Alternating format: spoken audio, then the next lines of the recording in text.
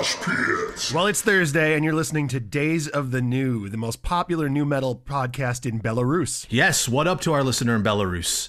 Nick, how are you, man? I'm doing pretty good. I got some exciting news. I think very possibly the next episode that our audience hears, I will be living on the other side of the country. I will be moving to Las Vegas. Holy hell, dude. Congratulations. Thank you. We will be a bi-coastal podcast. Fuck yeah. So I need to show you this. I ran my first half marathon yesterday. Yeah, I saw the pictures, dude. I'm proud of you. It's amazing. Dude, thank you. This particular one is the Craft Half 5K and half marathon. And it was sponsored by Foothill Brewing. I got this cool little medal, which is also a bottle opener, because after you run a half marathon, you should drink at 10:30 in the morning, which I did. Well, I mean, you need electrolytes. Yeah. Yeah, so we're joined with a special guest today, author Matt Karp, coming to us from across the pond. Matt is the author of a book titled New Metal, A Definitive Guide. Matt, welcome to the show. Welcome. Thanks for having me, guys. Yeah, it's nice to be here and talking to you guys, and let's have some fun. All right, so what inspired you to write a book about new metal in the worst year of our lives, 2020? Well, the basis of the book was actually written in 2017. So I've been a new metal kid. New metal was what I grew up on.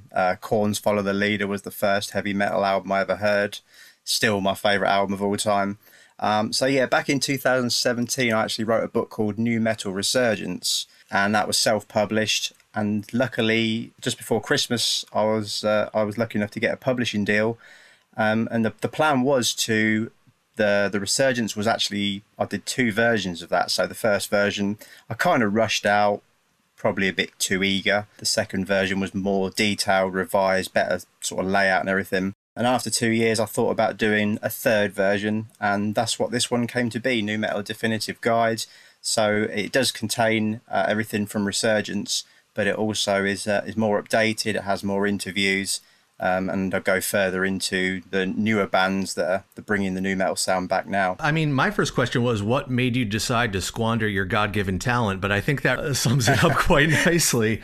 So when Nick told me that you were from England, I was kind of like, okay, but I've always thought of, and I've always contextualized new metal as a American export. And I know why it resonated here, because it's big and it's dumb and it's loud and it's angry. And that's pretty much what white America as a whole is. Yeah. I guess my first question is, like, how did that hit over there, and how did that resonate over in Europe as a whole? Well, at the time, we only really had Kerrang in terms of a music channel. We had the back end of MTV2, which was another rock channel for the music videos. And yeah, I mean, obviously, like I said, Korn's Follow the Leader was the first album I heard. That was about 2000. So I missed the first couple of years, but by the time I was going around friends and watching Kerrang TV, the likes of Korn and Slipknot was all over it, Limp Bizkit, of course. So we only really got what I call the premier bands, which are those who I just mentioned. And then we got some of the second wave or the second tier bands, especially sort of the likes of Roadrunner bands like Il Nino, Spineshank, Fear Factory was big, especially with the Digimortal album. In terms of that, because I grew up in it, I guess I just noticed it more and more. Kerrang! The magazine covered it every week. At that time, I didn't have a computer, so a weekly issue of Kerrang! Was where I found out about the new bands. And I'm actually kicking myself because it's probably only 5 years ago now. I got rid of every Kerrang! Issue I owned, which was 5 years worth, and I would love to have gone back. Do you follow the Instagram account at Mosher Mags? Yes, yeah. Well, a separate page I run, the Newzine one. I do follow all the new metal, a lot of the fan pages and stuff like that. So yeah, it just proves that new metal is so popular still, even today. Even with the people that have grown out, I guess like me. I'm 35 now, so those that have grown up and new metal's gone, but they're still very fond of that era because it was such a magical time for music. With that Kerrang! Reference you just made, I guess I'm really interested in your process for collecting interviews and stories and data, because a lot of this stuff, as I'm sure you well know, is like buried in the archives of Web 1.0, and more largely it's in print and promotional items which have just been lost to time.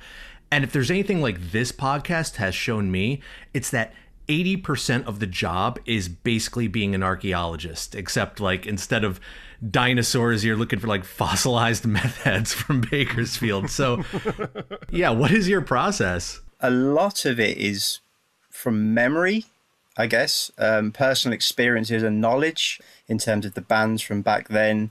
I mean, just next to me here, I've got 6 shelves worth of all the, the original nu metal CDs. So obviously you've got the booklets and in terms of the credits and the lyrics and stuff like that.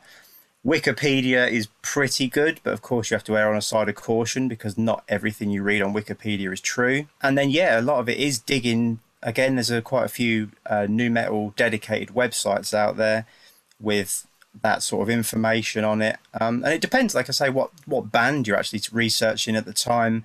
In terms of the book that's coming out, I've actually got 2 coming out this year. The first one is the primary basis of the book is an A to Z of the original bands.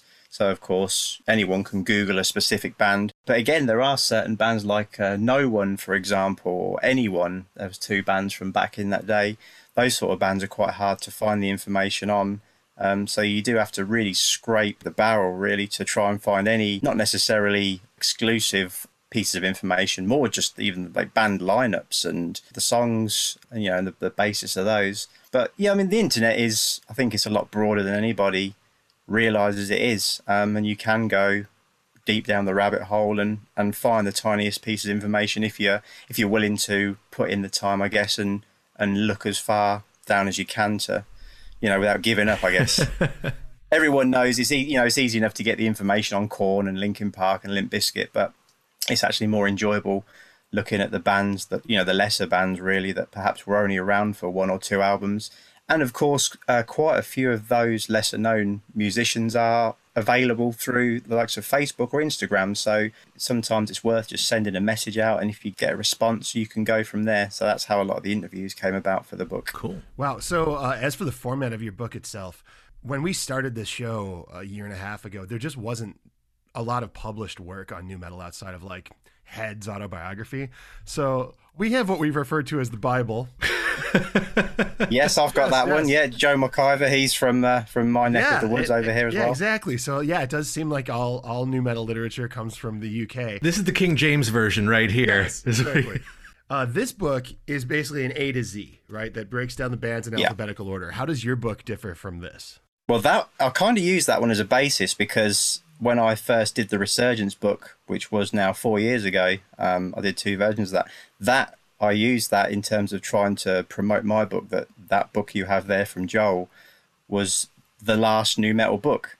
And of course, that was published right in the middle of the rise of it. I think it was 2002, that one. So there hasn't been a book on nu metal in 15 years. There's bands in there for sure that he was saying, perhaps they're destined to peak on the next album, and then maybe a week later they split up. Yeah, there were some reaches there. Yeah. I mean, Insane Clown Posse is featured in this book. Earth Crisis is featured in this. Yeah. There was a little bit obscure bands that you wouldn't even consider nu metal. So obviously with mine, a lot of the bands are now split up in terms of the original bands. There are some still going. So my biographies of the bands goes right up to date, or this will be up until January this year, which is when I handed the manuscript into my publisher. So this is as up to date as it can be. So I even talk about, newer releases. For example, Head PE are just constantly turning out new material. So they've just announced a new EP to come out in a couple of months. I think that obviously hasn't made the book. So in terms of that, it is as up to date as it can be. There are also a couple of essays in there in terms of chart success from back in the day because of the amount of #1 singles, albums, platinum, gold certifications. An essay on their hip-hop collaborations. Obviously, a lot of the rappers were joining forces. Ice Cube, for example, with Korn, and vice versa. And fuck dying. Oh, absolutely. I love that. Yeah. And then, like I said, I've touched on a lot of the new bands coming through, which I used to run my own podcast with a friend, which we've sort of put to sleep for now. But we was trying to, unearth new bands coming through who are getting pretty healthy audiences online. We want to try and give them a bit of extra exposure if we can. So a lot of those seem to be very humbled to be included in the book when I tagged them in an initial post launching the book.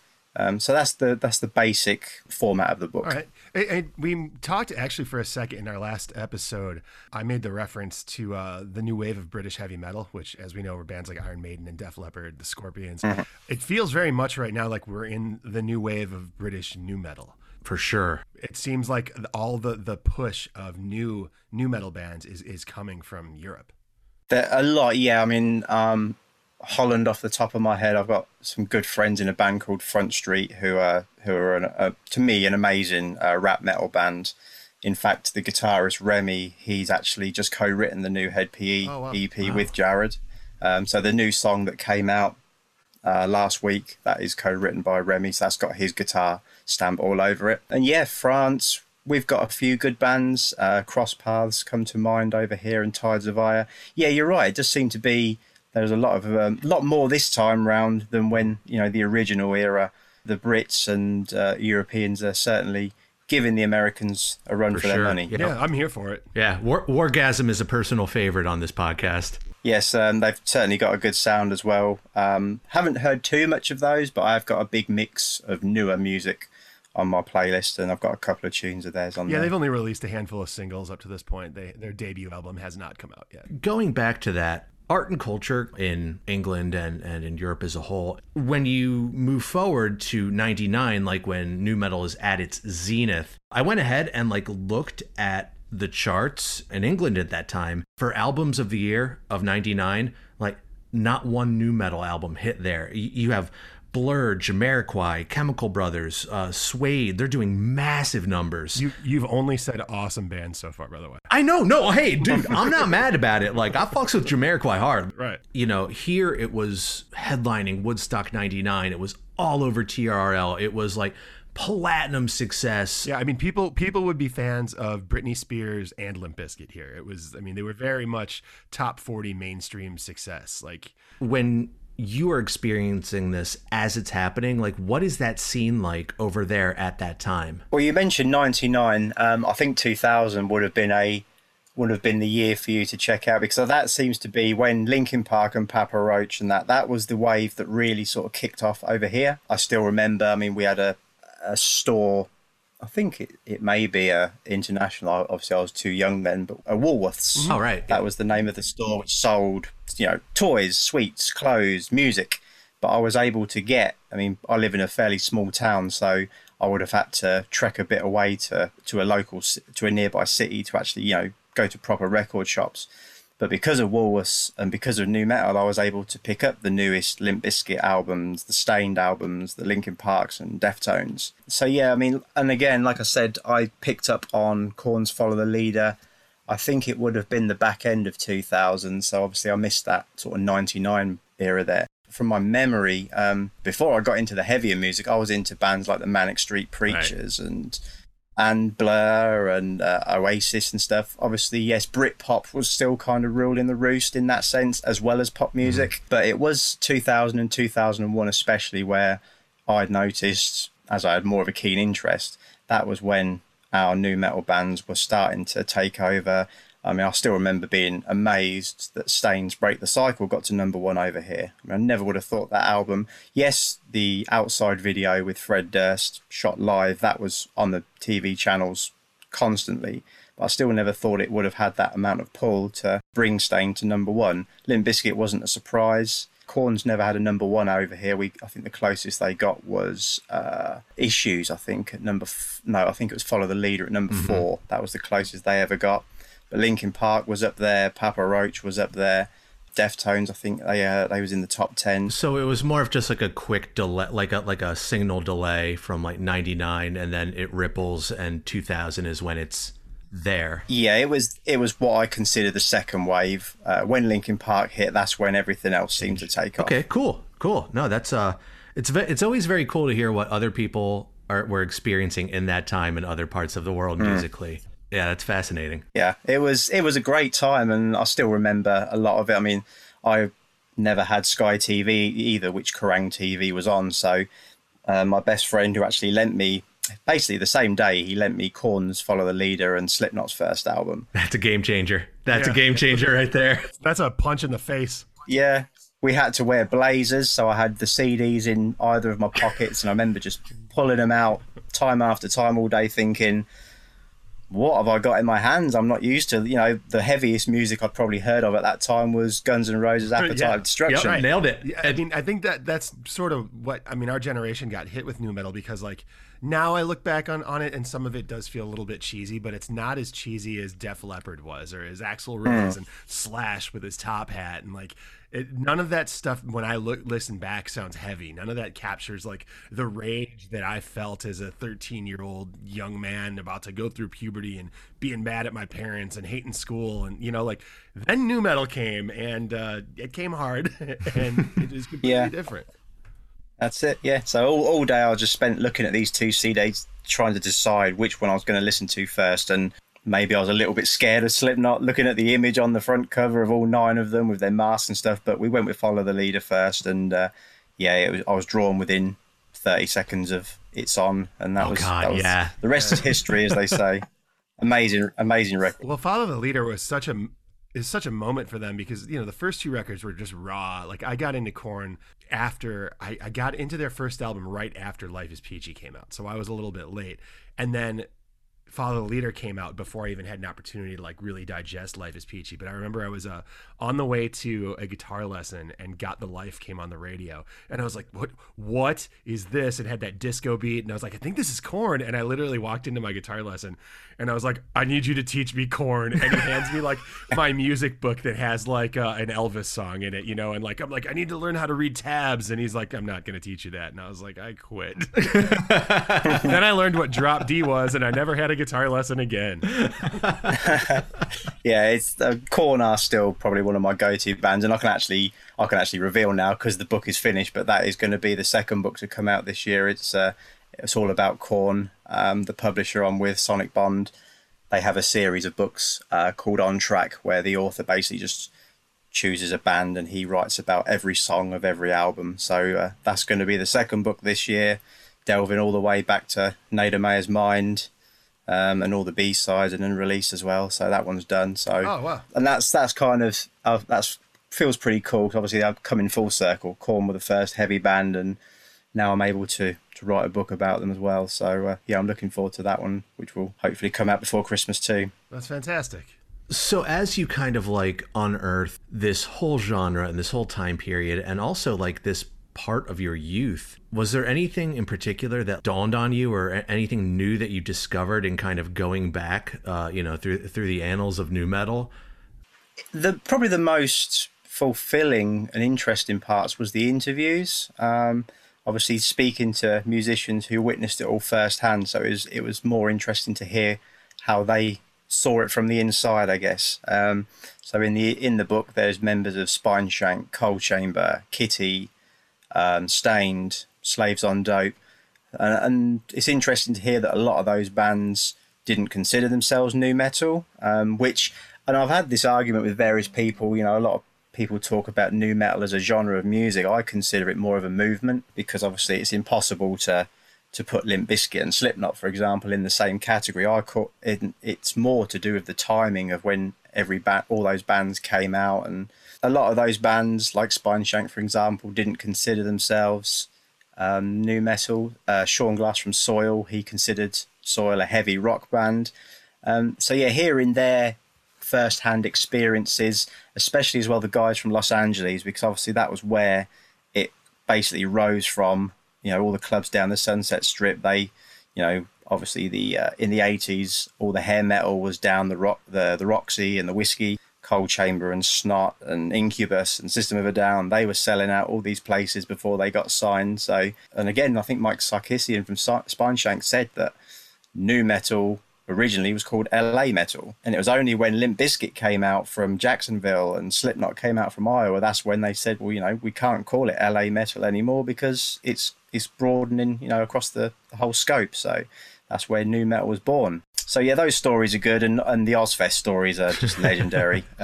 Pretty much most of the bands I spoke to played Ozfest at one stage or another, and nearly all of them, their fondest memories were partying with Pantera. It's you didn't even have to mention Pantera; they did it for themselves. It was pretty crazy. Brendan Boyd is still pissing Jägermeister to this day. Yeah, okay, so you mentioned Korn was one of your favorites and remains one of your favorites. What's probably your favorite, like, third or fourth tier, like, lesser known nu metal band? And then to back that up, are there any later releases that you would recommend to our listeners from any of these bands that they may be slept on? Because I think most of our audience is kind of similar to me and Kevin, that around like 2002, like we were listening to hardcore and like emo and stuff. So like, is there anything that came out like post 2003 that you would really recommend? I'm gonna have to look through my collection as well now. I mean, yeah, a lot. I said about obviously there's only really the main bands and then that next level that was sort of portrayed over here, especially. So a lot of the time I was finding that when I was going to the nearest city to the record shops, I would tend to perhaps pick up a couple of CDs just by how the cover looked, or the band name. And I still think one of the best decisions I ever made was buying Flaws Through the Eyes. I know obviously the band themselves are a bit of a train wreck. I've heard your episode on your news about Chris Voles as well. But that album was just incredible. When he was on song, he was an amazing vocalist and lyricist. The music was absolutely brilliant. And there was quite a few bands like that. That's how I came across them. And in the last sort of 4 or 5 years doing this new book and the Resurgence book, I've been able to go back and find other bands that I missed out on completely. Just off the top of my head, Simon Says, their album Shut Your Breath. That was a really good album. All right, I'm totally unfamiliar, so that'll be a fun one to listen to. They did, I think they did 2 albums, possibly a third. I haven't even got my own proof copy of my book yet, so I can't even pop back in and just check my own notes. But Shut Your Breath, which was their second album, that was a really good one. Pulse Ultra. I'm not sure if you're familiar with those guys. That was the very first gig I ever went to. They supported Taproot on the Welcome tour. So Pulse Ultra's Headspace. Again, that was ahead of the curve. That was slightly progressive. Their time signatures and the song structures were completely different to anything coming out at the time. So that was another one that I'm still very fond of. And another band that I'm really big on still now, unfortunately they're no longer together, from Australia, Sunk Loto. They come out with a killer brand of sort of rap metal, alt metal. So they did an EP. Their first EP was Society Anxiety. A later album was Between Birth and Death. So they're worth checking out. And yeah, I mean, there was just so much. Again, being put on the spot. I did have one last question. So you've gone through the archives. You've really done your research. It's very well thought out, and you've interviewed a lot of these people. What was your big get for an interview? What was the one where you were like, holy shit, got it? Well, for a start, in terms of, at the time, in terms of Resurgence, obviously it was self-published. So unless you've got a big publisher behind you, you're not going to be given the options of the big bands. So I sent a lot of messages out. Quite a few replied, quite a few didn't. The one which I thought it's never going to happen, but we'll message him anyway, was Ross Robinson. What? Yeah, there you go. Folks, that's worth the price of the book right there. Yeah. Yeah, so I messaged him, didn't hear back, and I think maybe 3 months later, I just got home from work and I heard my phone go, just because it happened to be beside me. I just happened to look and it was Ross Robinson. Hey, yeah, that sounds cool. Just finished in the studio for the day. I'll hit you up in an hour. And I had no pre-planning. Right, why would you? So I think I said, right, forget food. Let's crack on with some questions. And I think we ended up talking for about 3 hours. Amazing. All about Korn, Slipknot, Vanilla Ice, working with Vanilla Ice. And yes, so that interview is probably still the one, especially when the Resurgence book came out. A lot of people was like, how did you get him? So that interview is, of course, also back in the new book as well. Amazing. Well, Matt, where can we buy this book and where can we find you on the internet? Okay, so yeah, the book is available for pre-order now. In the UK, it drops at the end of July. It's available on Amazon. Any UK listeners will be familiar with W.H. Smith's, Waterstones, those sort of places. And in America, Barnes & Noble, Amazon, and even yesterday I found it available on Walmart. All right, great. Yeah, you can get everything at Walmart. It's a September release. I'm not quite sure why there's the 2-month gap. But the publisher, obviously, he's got that covered. But yeah, so I think it's the 24th of September it's out in America and the rest of the world. If anybody wants to follow me on Instagram, that's where I'm most active. Matt_KARPE. That's my surname. And yeah, I also have a nu metal zine, the new zine, the_new_zine_official.